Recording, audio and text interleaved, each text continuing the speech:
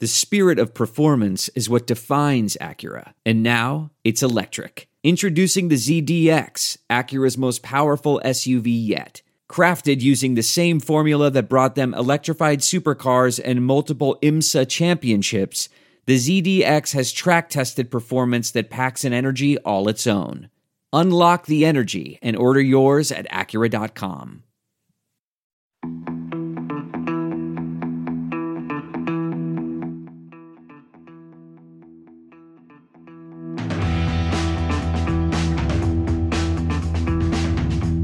I'm Lisa O'Sullivan. I used to produce the action on the radio station for the World Rally Championship. The rest of the Spin crew are standing by. They are Dirtfish reporter and the voice of rally Colin Clark, former team boss George Donaldson, and the man of many words, Dirtfish senior staff writer David Evans. Now, we've been having a bit of a retro ride over the last few weeks, and this time we're indulging in a bit of British bias. The biggest film of the year was Braveheart, which feels appropriate, so sit back and join us as we relive Colin McRae's run at the RAC Rally 95.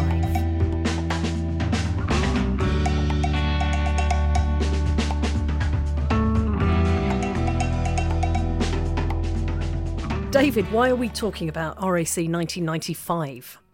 Well, in all honesty, Lisa, any excuse for me to talk about the RAC in 1995, but more specifically, 25 years ago, this very week, we were all in, or some of us were running up and down Great Britain, chasing Colin McRae and hoping against hope that he would win his first World Rally Championship, which of course he did. And if you're listening on the day that this podcast comes out, which is Sunday, November the 22nd, it was on this very day 25 years ago that Colin and Derek won. So that's why we're here. I'm gonna hold my hands up at this point and say I knew nothing about rallying in 1995, but I do remember Colin McRae very winning disappointing. the title. Very disappointing, Lisa. I was badly brought up, David. Very badly. But Lisa, but I remember McRae winning. Yeah, and I'm in exactly the same position as you, Lisa. I'm going to put my arm around you and say you and I are in the same boat here. 1995. Colin, I think, Colin, you should actually just get your coat and leave. See you guys. I did get my coat and left on that particular rally. I was sitting in my very, very nice corner office in the front building at TT in Germany, following procedures on whatever media was available at the time. The internet was barely functioning. Can I say in my defence, David? No. You have no defence, Colin. I have very few defences, George. Very few. But can I say in my defence that I was working, this is a very tenuous link and just about might get me out of a hole. I was working for Rothmans at the time. Does that kind of... Seems very unlikely. Seems very unlikely to us all, Colin. No, absolutely not. Okay. But What it does prove, though, is just because you're late to the party, it doesn't mean you can't enjoy it from there on in. Yeah. No, that's true. And that's what we tried to achieve, with throughout this year on Dirtfish, we've run this hashtag 95 Live. We've run period reports of every round of the championship, and throughout what would have been RAC week in 95, we've run a live Twitter feed as the event would have unfolded. Everything is there. If you want to know anything about 1995 WRC, then go. You'll find it all in our archives. I think we have to start here because I'm fascinated by George's story. The fact that obviously we all know what happened in Spain. On the preceding round, and Toyota would have been completely ready to come to the RAC and for Kankkunen to fight for another championship. And how Could you just do a quick recap for those who think I kind of know what happened in Spain? We can all, I'm sure most of us can remember that Spain was a difficult event for Toyota when they were excluded from the event for an irregularity with the turbocharger, and then they were excluded from the final round of the championship and, of course, the 1996 season. But up until that point, George, you would have been... Everything was directed towards the RAC coming off the back of Spain and potentially chasing another championship for Kankkunen. And I can't really remember, but probably you were in the shout for another manufacturer's championship. We certainly were, yeah. So how did you go from that to then, I'm not going? What did you do? It was a disappointing time, of course. That stands to reason. Basically, we were already planning for the following year, so I can tell you what I was doing. Earlier in that week, I'd been in Belgium, and we'd put together a deal with Toyota Belgium. They were a wonderfully proactive dealer in Europe. There was also TMME. Toyota Motor Marketing Europe were based there. They were very on side with us, doing lots of activities and actions. Marlborough ran a hugely proactive Belgian championship, which we just about experienced in the WRC this year by going to Ypres. So I'd done a few Belgian events myself. I think I'd done 3 or 4 Belgian rallies myself, whilst my career was still incipient and then almost burgeoning. I nearly did some more events there, but I got to go there as a team manager in '96. It was actually we took over a team that was that had become a little bit heavy in its operation. So we just got given it in its entirety by Toyota Belgium with a fraction of the previous year's budget. And I just went with a very small core of people. I think we just took 16 people to each event, and we ran 2 cars, and we covered all the service points, and we won just about everything we entered. Not everything. We got historically beaten in Spa, the Spa rally one year. And going into the last stage, we had half a minute's lead, and we were on snow tyres, and I can't remember who it was. One of the famous Belgian drivers had gone in on slicks in a Subaru, and he was furious. I remember talking years later to Paul Howarth, who was running the car there for, God, who was it now? Patrick Sniers. Patrick Sniers, and he was furious because he'd been put on a cut slick, and we'd put snow tyres on. And they went into the stage. We were reasonably confident. This snow that had fallen was just 3 or 4 centimetres thick, and it was almost water. And as you touched it, it turned to water. Well, Robert Drugmans took about 1 minute and 4 seconds. He won by a few seconds. The most remarkable result. Best ever rally to lose. I mean, what an event to lose. But we lost it on that occasion. Yeah, I can't remember whether that was. Anyway, that's what I was planning, all that, and we got 3 or 4 years. So I was excited about that. I wasn't paying attention to anything else. I wasn't aware that Colin even won the championship until you phoned me and told me now. I followed it judiciously. I was on the phone to the clerk of the course. It was Andrew Neil at the time. I'd be on Malcolm the phone Neil. to him. Malcolm Neil, sorry. I'd be on the phone to him, clabbing him and finding out what's happening. I'd be speaking to Andrew Kellett, who was undoubtedly around and about at that time. Following up, I'd be speaking to the guys that were doing the results for WRC. I'd just be getting results every which way I could. I'd be on the phone the whole time. I remember I was in my office the whole weekend. Well, the whole week, actually, that it was on. It's not the weekend at that time. It was a difficult one as well, though, George, because, I mean, obviously it was your home round of the championship, wasn't it? And it was an event that, you'd competed on, and it was close and dear to your heart. Absolutely. We still went round the country at that time. It was still a proper. It started in Chester, finished in Chester that year. So you've got your lap of Wales. You then go away across to Yorkshire, and I think it went up into Kielder that year. Did it go right up to Edinburgh? I don't think it did that year, but it would come up into Kielder at the very least, and then catch the border stages, maybe Twigleys. Certainly some of the North Kielder stages, if you like, and then back down. So just what a stunning event. And I mean, Colin just drove the socks out of that Subaru, didn't he? Never looked like losing it. George, really, David, to be sorry, honest. David, can I add just a little bit there, because over the last 3 or 4 days I've become a little bit of an expert on the route. So if I can just put you right, George. Oh, please do. Yeah, I can't remember now. Because it's the only do you want me to go and look contribution. up the service plan? It's the only contribution that I'm going to make to this. The first day was your traditional day, George. It was the Sunday. It was a traditional of course, Sunday. Yeah, the stately home stages. Then on the Monday, horrible but gorgeous. The Monday they headed, you're quite right, up to Kielder, and they did a loop around Kielder. Tuesday, where did they go Tuesday? They headed down to Mid Wales. Is that right, David? Mid and South. Mid went and down South to Wales, and then Wednesday they came back to North Wales. So you're quite right, very much a tour of Britain with some fantastic stage names, David. We've been going through them the last couple of days.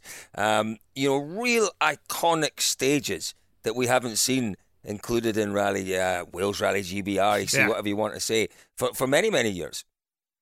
Absolutely. And I mean, that the first day was, as you said, exactly that, Colin. It was that tour of the super specials, or not super, the spectator stages, but the fundamental one. They had an overnight in Leeds on the Sunday evening, and after that they were up straight up, as they had been in '94, up to Hamsterley, which was a difficult, a very quick stage in County Durham, and as a mark of how quickly Colin was going. Just to set the scene a little bit more, Colin and Carlos were the only ones that could win the championship when they started the RAC in '95. They were tied on 70 points. It was very straightforward, winner takes all. And from what we can understand, the relations had been tricky in Spain, because obviously there was a team orders row where Subaru team principal David Richards had said that, the positions would be held at the end of the penultimate day. Carlos Sainz was leading. Colin was told to finish second. Colin naturally didn't want to finish second, but was forced to. And that meant they came to Chester level on points. It was winner takes all, as I say. So first day, pretty irrelevant. Tommy Mackinnon was leading for Mitsubishi. He went out on Hamsterley with suspension damage. Oh, no, transmission damage. I can't remember. But the point of Hamsterley was this speed that Colin McRae showed. He took, I think, 28 seconds out of everybody. Yeah. And his speed in Hamsterley, we talked about this yesterday, Cole. The stage itself was 300 metres longer in 1995, and Colin was 50 seconds quicker than he had been in 94. And then we went from there we went up, as you rightly say, George and Colin, up to Kielder and into Pundershaw. And it was the longest Pundershaw, I think, that we ever ran on the RAC. It was the full 36 mile, the 52. Oh, amazing. Absolutely amazing. I've only run that stage when it was split into two 18-milers, and it felt like they lasted forever. 36 miles. But I talked to Andrew Kellett about this, and of course at that time Andrew was the route coordinator. He had been this would be his 6th year coordinating the route and deputy clerk of the course. But he had also been he'd run the Shell Oils Cumbria Rally, and nobody knows any more about Wales than AK does right now. Nobody knew any more about Cumbria and Kielder than he did back then, and he put together this incredible route through Pundershaw, and set out. We went from there to Brumilin to Washop and Kershope. So Colin had a puncture in Pundershaw. That was the big point, really, of the event. And Pundershaw, sorry, I am talking an awful lot here, but it's great memories of Good that stuff. stage. Bring it on, David. That's what we want to achieve. I want to hear these stories. I'm interested, for goodness sake. Well, this is the kind of point I just wanted to make a little earlier about the fact that we're doing 1995. You mentioned it was pre-internet. The internet was in its infancy, George. We didn't really get information off the internet in those days. You said as a team boss, you didn't know what was going on. It's very important that you guys share these memories, because this is how people like me find out about what was happening before I really got into the sport and have to go back and read books, which is a bit harder than having people tell you stories. I like stories. Tell me more. David, keep that story coming. Pundershaw. Pundershaw. So Colin had gone in there and he went after Hamsterley, that astonishing run. He had a 27-second lead over Kenneth Eriksson, 43 seconds up on Carlos, his chief championship rival.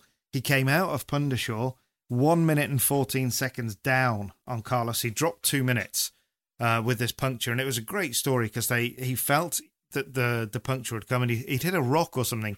Didn't expect. He saw the rock, and in that interview on TV, he said he ran over the rocks. He didn't expect it to do any damage, and it just caught it at the wrong angle or whatever, and it knocked the tyre off the rim. So they had to stop and change. And there's this great onboard of Derek saying, look for somewhere with some speckies, or Colin, I can't remember which it was. And they found this junction where there were a few spectators, and the spectators all ran to the car and lifted the car up. I mean, quite incredible scenes. So, just as they were about to get the jack out, they didn't need to. because the crowd had got involved and lifted the car. At that time, of course, George, you were allowed to, weren't you? There was no absolutely. rules to say you couldn't. So they'd done that. They got the car back down and went away. And those times in Pundershaw were just insane. Here's David Lapworth's memory. He was the technical director of the Subaru World Rally team at the time. I don't so much remember. I mean, I remember Colin and the punctures and the crazy split times coming through. And thinking, what the hell is going on? Because none of it stacked up in those days when we didn't have tracking systems and all you got was a bit of feedback from people in the stage to give you the stage. And our first reaction, I remember David saying, some idiot's got that split time wrong because Colin's not plus 50, he's minus 10. Yeah. They must have got the minute wrong. Yeah. And then find out, no, Colin's been parked up for a minute and a half or whatever, changing his puncture. So it was chaotic.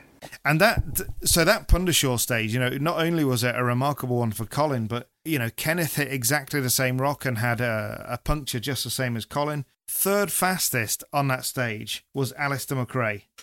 Alistair McRae rolled in that stage and was still third fastest. It was insane. But, George, that was Pundershaw, wasn't it? It could do that to you. It was a crazy place. I mean, that was Pundershaw in its tame form in reality, David, because they had pace notes. 7 years prior to that, you did that stage without pace notes and you would have had double the casualties. It was horrendous, but it was so much nicer to drive with pace notes, I can imagine. I've only ever been through it without pace notes, and every single crest was terrifying, these massive ditches on either side of the road. There was nowhere you could run wide or make a mistake. And so many blind crests. Your co-driver would be down reading the maps or not, if the case may be. So you just had to literally break down for every crest. So that's why you can get the big gaps appearing, because some people will maybe remember the stages, some people will know it, some people will trust the maps, some will choose not to.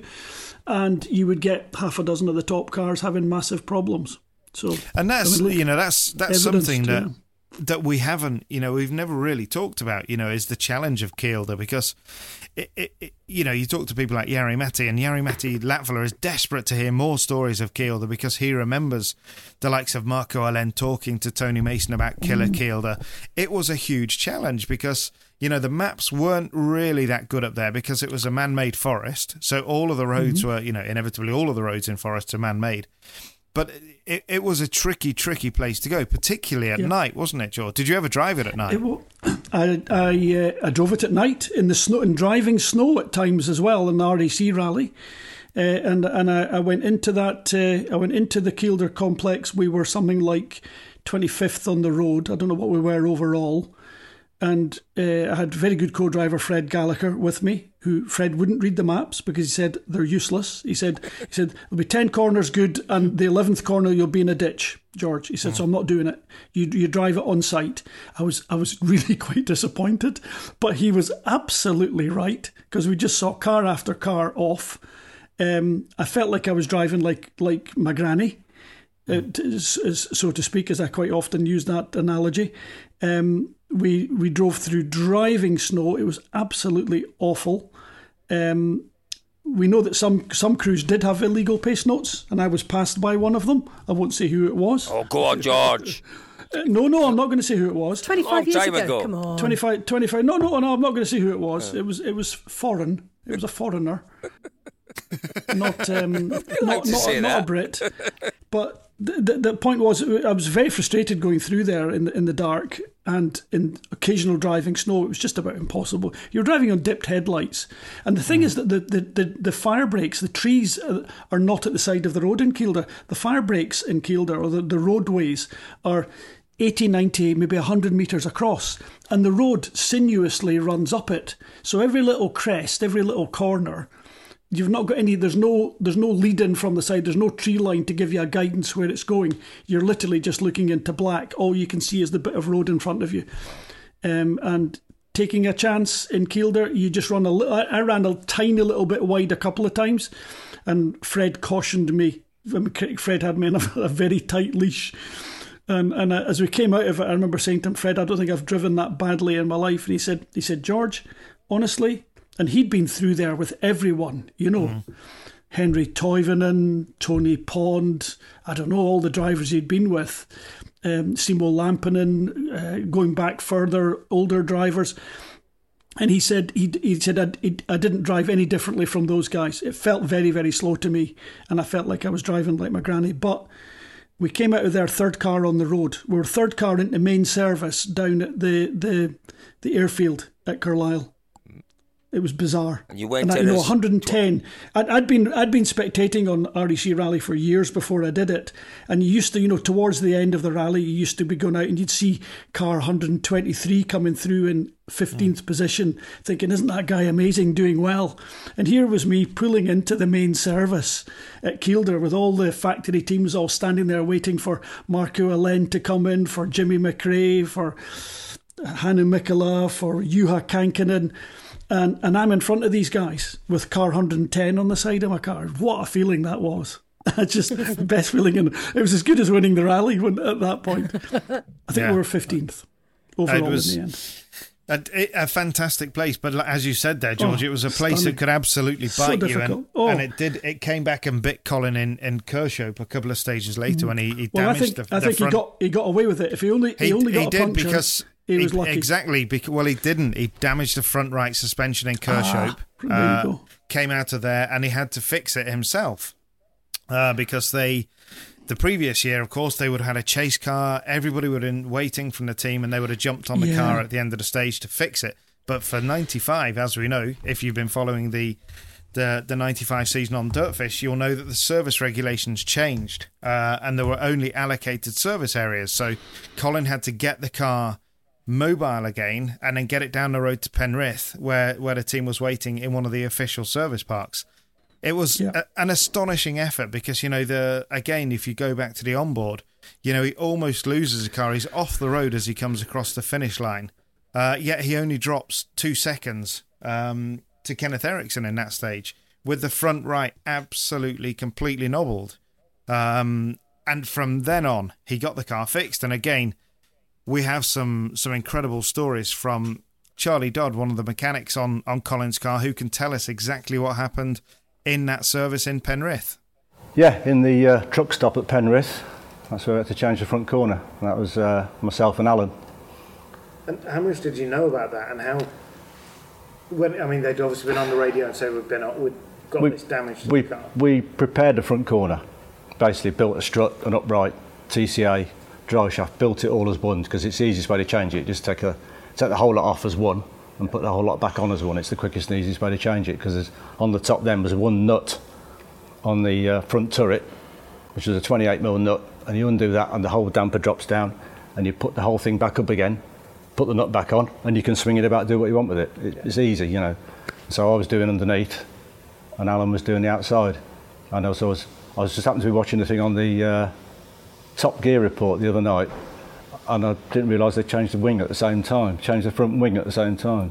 Really? Because that came out, I thought, I don't remember that wing being bent, but because you focus in what I had to do, I was doing underneath, so it's had to sump guard off, TCA off, and then the drive shaft. I remember the drive shaft where the wheel had been going backwards and forwards.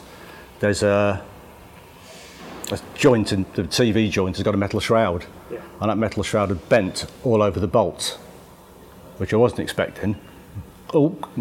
Hammer quick and smack hell out of it, and Colin tried to change the bolts the drive shaft. Yeah, we changed the shaft and the complete suspension, which is fairly straightforward. It's sort of bolts hold the TCA on, then there was what we called a caster block, which was a rear TCA mount, which was 2 bolts. The drive shaft, which held on with 3 bolts. So it's fairly straightforward as long as you don't get any problems, but luckily we didn't sump guard off and that, and it hadn't done any damage to the sump guard or anything like that. In a job like that, that's what can hold you up is sump guard's been rubbing on the floor and it's all the aluminium's worn over the bolt, so you can't get a socket on the bolt or a spanner, so you've got to chisel around that and clean it all up. That can take 5 minutes. And you've only got a 20-minute service, you're up against it. I think we did it with about a couple of minutes to spare, I think, in the end. We weren't too bad, so. And you weren't worried that the drive shaft had done damage to the diff? No, because you can see once it's out, you can see there's no problem. It's to do damage to the diff, that'd be pretty extreme. You'd have to take a pretty good side impact to do any damage to the diff itself. And it wasn't loose, So it wasn't flailing around or causing any other damage, breaking, just wearing through pipe work or anything like that. It was just going backwards and forwards, so it damaged the inner wings and bits and pieces like that, but nothing. When it came into you, were you quite impressed with the repair that Colin had done, given that he'd only got a log to work with? Yeah, because we were hearing on the radio that there was a problem. And we sort of, we better get. So that's when we started getting everything ready. We knew it was the right front, so we get the right front corner ready. And it was just then, is he going to make it? We were just sort of, yeah, he's on the motorway, he's on the M6, he's coming down, so right, that's it. Once he's, with Colin, and like it's in the classic Grunholm films, he'll drive it on three wheels, he'll get it there somehow or other. If it kills him, he'll get it there, Yeah. So we knew once he was out the forest and on his way that, yeah, it's pretty certain he was going to come. It all depended then on how much time we were going to have, excuse me, what was left in service time to actually repair the car, because it obviously takes too long. That nibbles into your service time, but in those days it's different now. But I think we had about 20 minutes, if I remember rightly, which is ample to do that job. So when it came into you, were you quite impressed with the repair that Colin had done, given that he'd only got a log to work with? Yeah, because we were hearing on the radio that there was a problem, and we sort of, we better get. So that's when we started getting everything ready. We knew it was the right front, so we get the right front corner ready. And it was just then, is he going to make it? We were just sort of, yeah, he's on the motorway, he's on the M6, he's coming down, so right, that's it. Once he's, with Colin, and like it's in the classic Grunholm films, he'll drive it on three wheels, he'll get it there somehow or other. If it kills him, he'll get it there, Yeah. So we knew once he was out the forest and on his way that, yeah, it's pretty certain he was going to come. It all depended then on how much time we were going to have, excuse me, what was left in service time to actually repair the car, because it obviously takes too long. That nibbles into your service time, but in those days it's different now. But I think we had about 20 minutes, if I remember rightly, which is ample to do that job. And from then on, Col, again, we discussed this a lot yesterday. The cars went across from Penrith over to Grisdale, 2 stages in Grisdale, and then it was south and into Wales. And Colin was just in another world, wasn't he? He really was. And it's interesting because, did Colin have a strategy at the start of the event? Was there any kind of discussion about how he might approach the event? Would he keep an eye on Carlos?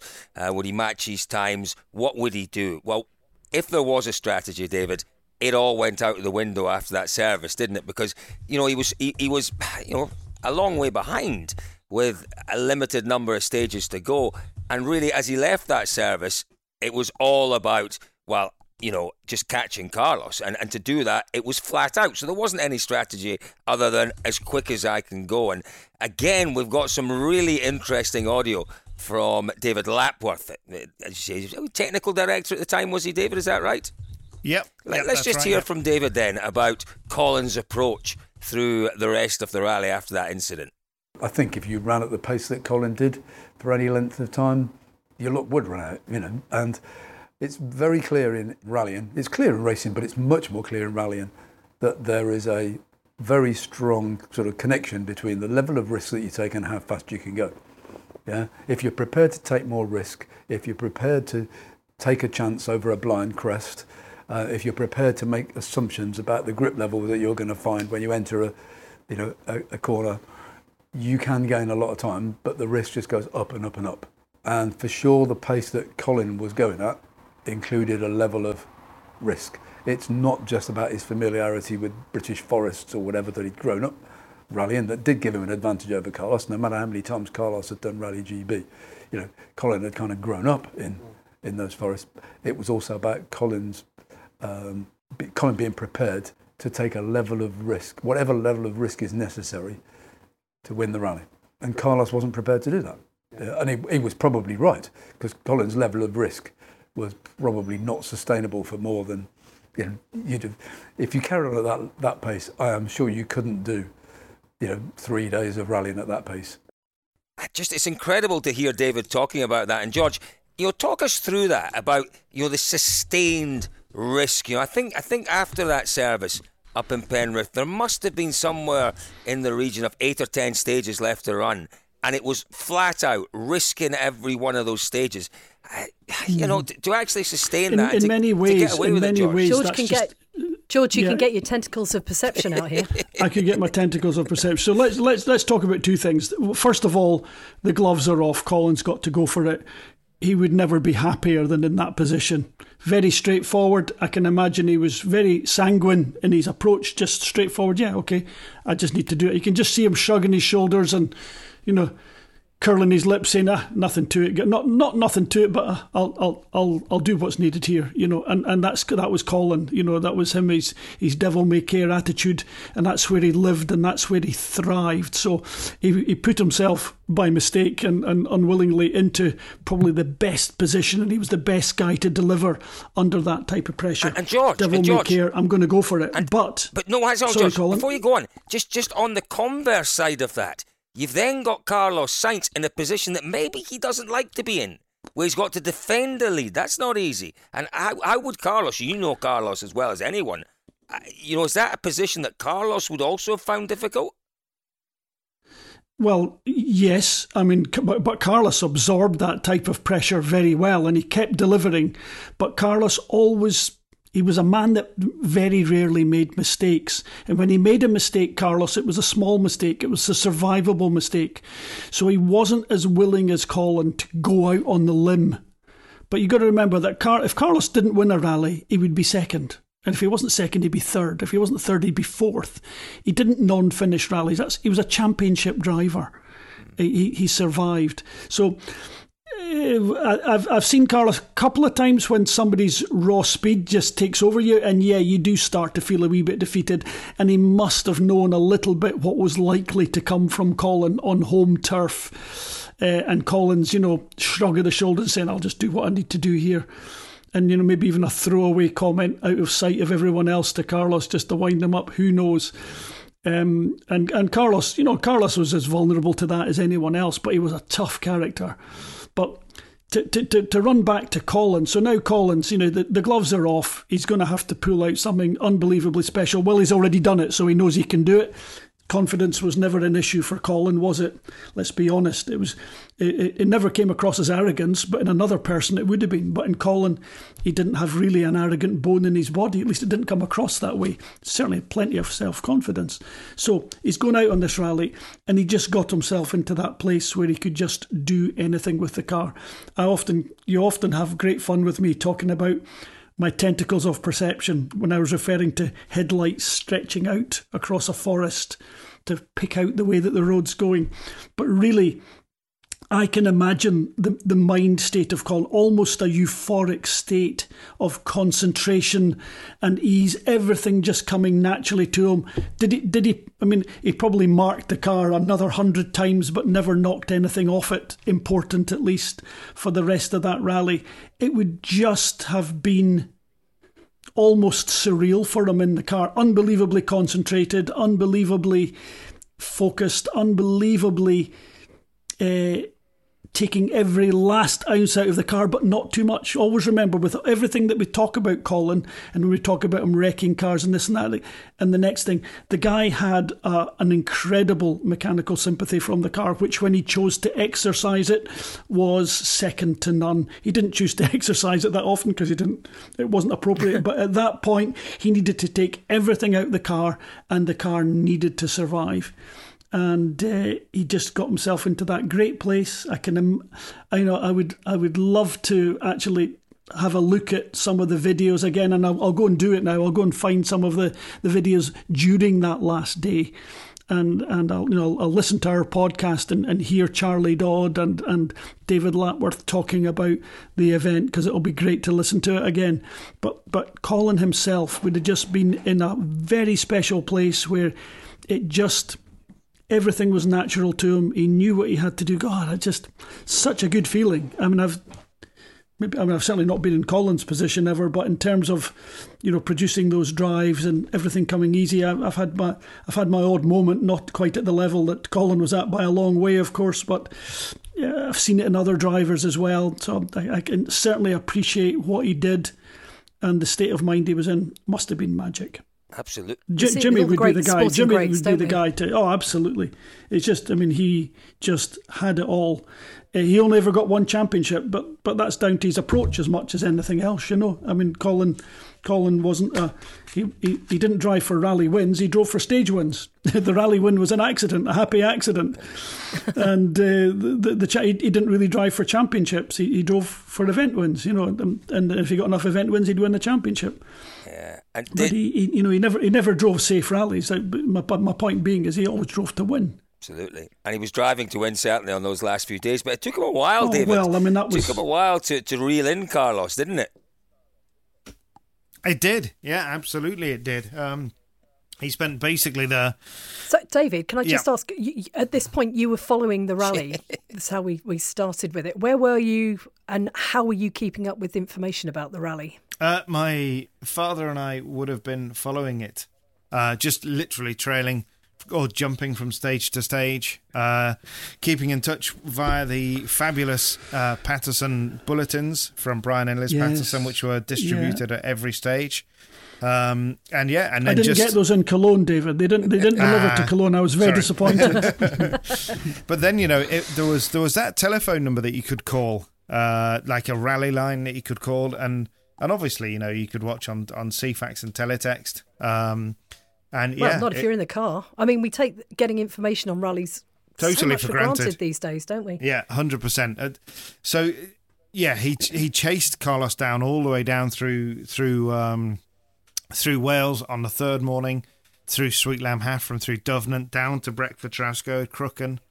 And I think we said, he won 8 out of 9 stages. Yeah. And actually, memorably moved back into the lead on the Tuesday afternoon on the last stage of the day, which was a rerun Sweet Lamb Hafren.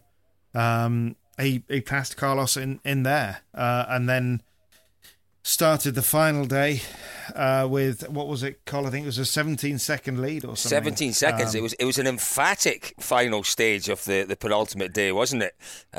He didn't just beat him; he absolutely smashed Carlos and the rest of the field. But what I'm interested in, David, I mean, I don't know where you were on that last stage of the second to last day. But I can imagine in Sweet Lamb in that bowl there. I've seen the videos. When we go these days to Sweet Lamb, there's always a good atmosphere. But it's nothing like, I'm told, the atmosphere of back in the day when McRae and Burns were doing their magic there. Were you there? Were you in Sweet Lamb that evening or that afternoon or not? Yeah, no, we were. Tell me a bit about the atmosphere there then, David, with McRae, because you'd all have known that he was, he'd lost all that time early on in the rally and that he was fighting back, and it must have been building and building and building. And just tell me what it was like as he came past you guys in Sweet Lamb there then. It was just... incredible, Cole. But, I think actually now I will just step back a little bit, because Dad and I were actually incredibly fortunate, because I can't remember exactly where we were, but we were somewhere in Wales and we'd come out of an early stage on the whatever day it was, and there was a Peugeot following us behind. Like, I don't know, a Peugeot 306 or a 405, just a road car, fairly tatty old road car. And there were 4 youths in this car, and they seemed to have followed us for quite a long time. And then we got to a junction, and one of them jumped out of the car and came and said, "Can we follow you? You're obviously on the rally. Can we follow you? Are you going to the next stage?" Yeah, of course you can. Follow us, crack on. So then we went into the next stage, and obviously they followed us. And they parked up next to us. I can't remember what stage it was. And they were saying, "Oh yeah, we're..." Obviously, you could tell they were Scots.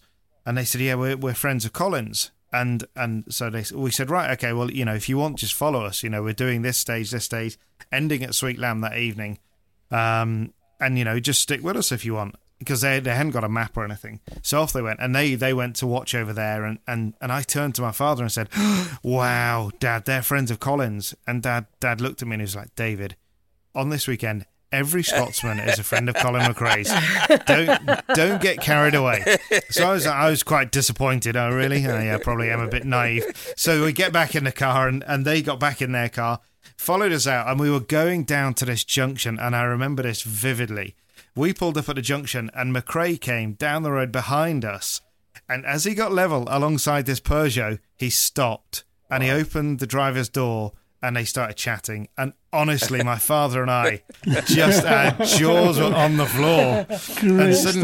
And suddenly these people were our best friends.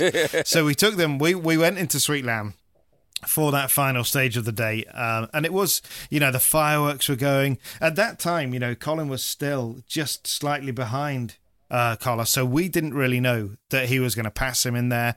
And at that time you didn't really even know which car it was on the road, because they could come in at different times and stuff, so all you could hear was it was a Subaru, and then as the flashlights came, as he came through the Ford at the bottom, you'd see the number 4, and the place just went mad, absolutely mad, and the hills just lit up with flash bulbs. And the cheer, it would take a lot to drown out that flat 4 boxer engine on an open hillside, but it did, and it was brilliant. Wow. So we all get back in the car, and then we were going to the final service, wherever it was, and these guys said to Dad and I, "Do you want to come for a cup of coffee in the motorhome?" And Dad and I were like, "Yeah, okay." Just thinking it was never going to happen. So we followed them in, and they walked straight into Colin's motorhome.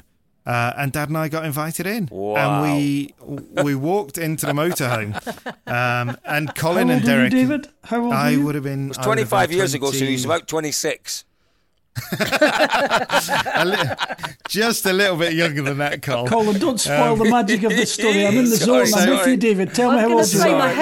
The hairs are standing up on the back of my neck when you're talking about the cheers. So we were sat in this motorhome, and we were obviously, Colin and Derek hadn't arrived yet, and literally Dad and I had just sat there, and they bought us a cup of coffee. And we just couldn't wait to actually get out, because it was just, couldn't believe we were in there, and just felt like, what on earth are we doing in here? Yeah. So we quickly downed our coffee, and I probably grabbed a Tunnocks tea cake just as a memento. And just honestly, this is just the best bit of the story. So Dad is leading us out of the motorhome, and he couldn't get the door open, and he flung the door open, and genuinely, as I sit here, nearly flattened Colin McRae, who's coming into the motorhome. Honestly, it was, and then honestly, we sort of got out and we just ran. And the next morning we picked up these people outside their hotel. They followed the event with us, and there's a Facebook group, the McRae 25 thing on the ProDrive site, and I must put a message, because I would love to get in touch with these people again and just see if their memory is the same as mine. It was brilliant. They followed it through the final day with us, and then came to Chester and celebrated. Wow. And it was brilliant. It was, but that sense of camaraderie on that event. We were in Chester yesterday, Col, and it took hours to get anywhere because people had just parked. They ditched cars everywhere. And there was just one place, and everybody converged on that race course, and the celebration was unlike anything I've ever experienced before. But before we get there, David, you have a fantastic story. So that was the last evening, wasn't it, in Sweet Lamb? We then had I think it was 7 stages on the final day to go, and he's gone into the final day with you say a 17-second lead, but that morning, because it was a bit of a drive down to the first stage on the final morning, wasn't it? And McRae, down to he was just, you'd imagine, he's got a lead. He goes into the final day, 7 stages to go. No Brit has ever won the World Championship. He knows he's absolutely in the form of his life. But you'd have thought there'd have been a few nerves, maybe a little bit of apprehension. But none of that, was there? There wasn't at all. And, just a couple of things. I remember talking to Jerry Williams about this, and, of course, to David Williams.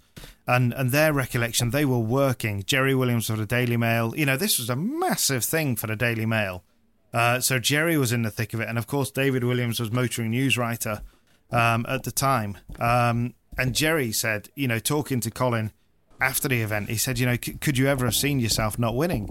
And Colin said, it would have taken a nuclear bomb to stop me, Jerry. And but yeah, that was the level of confidence. So that final morning, they'd gone from Chester down to Pant Perthog for the first stage, 68 miles, according to Andrew Kellett, who would know these things.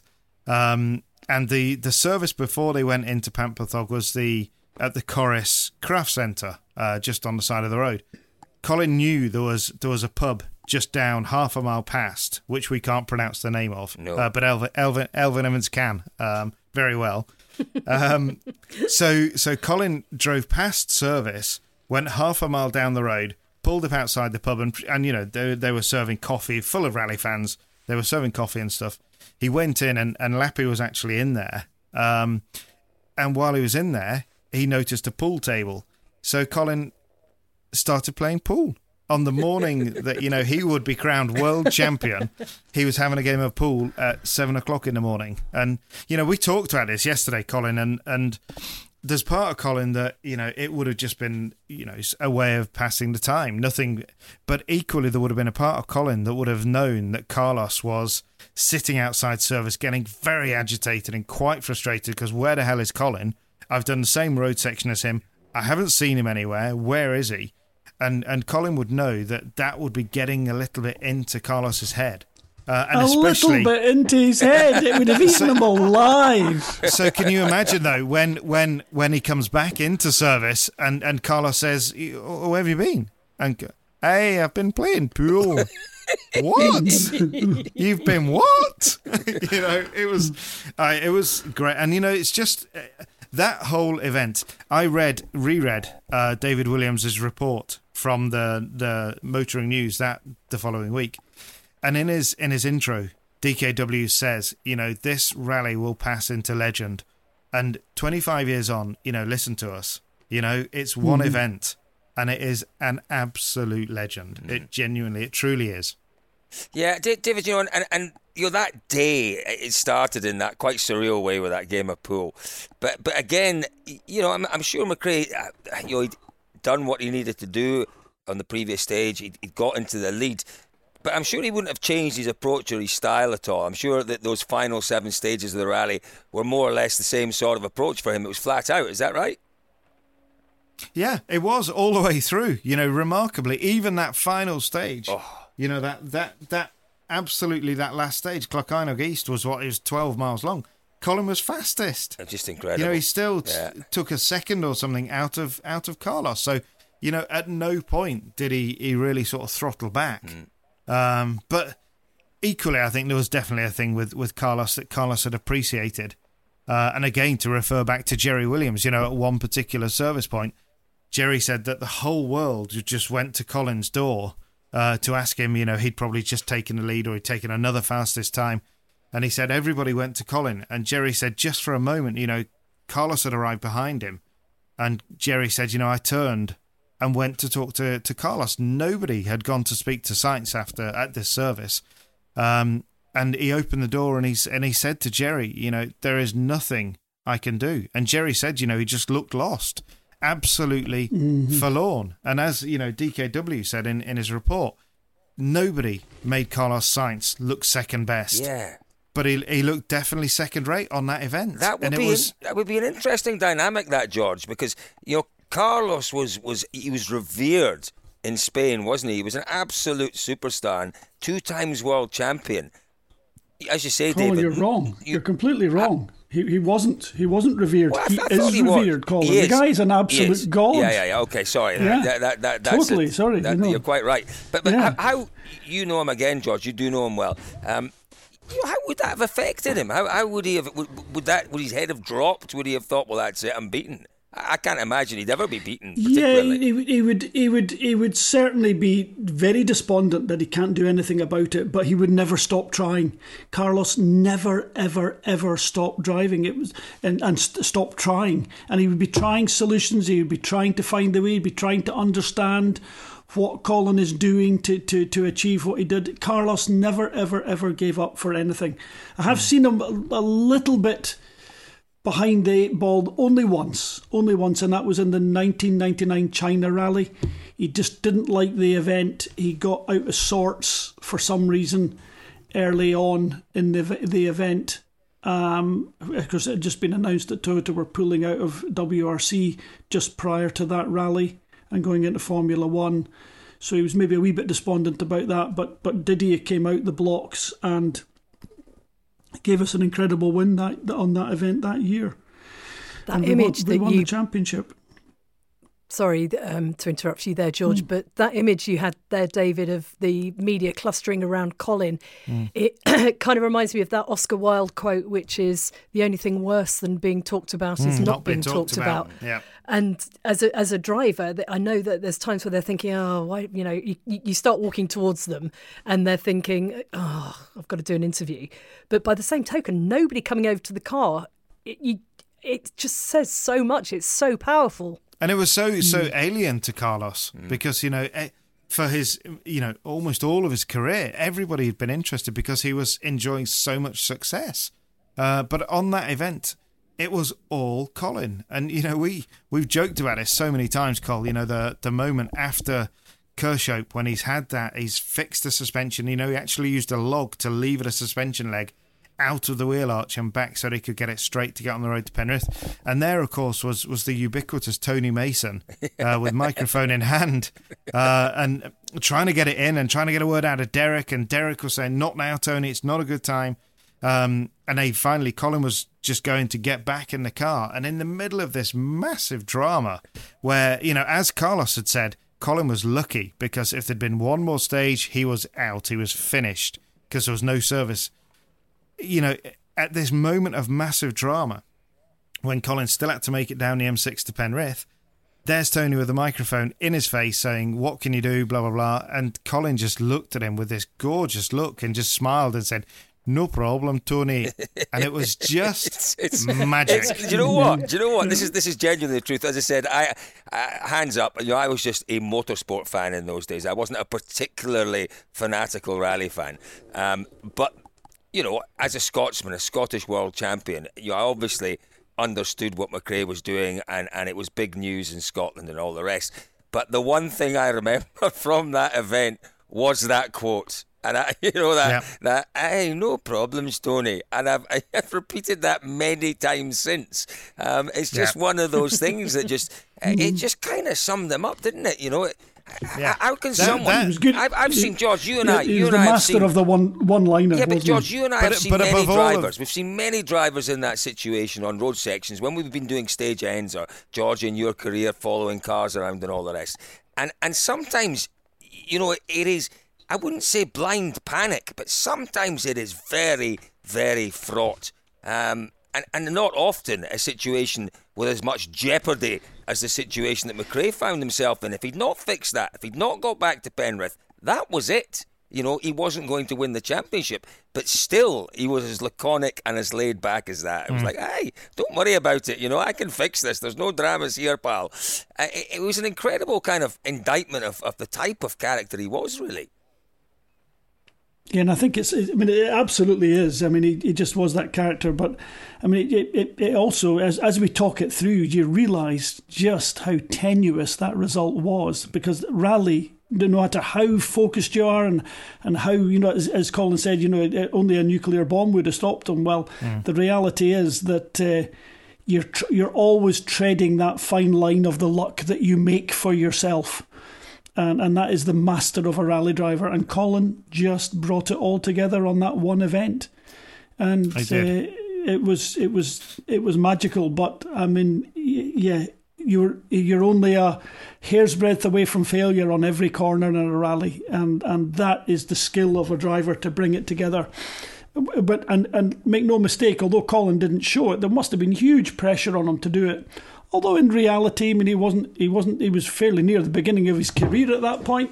Honestly speaking, he had another 8 or 9 years. He could have been champion 4 or 5 times. Tommy took that accolade initially.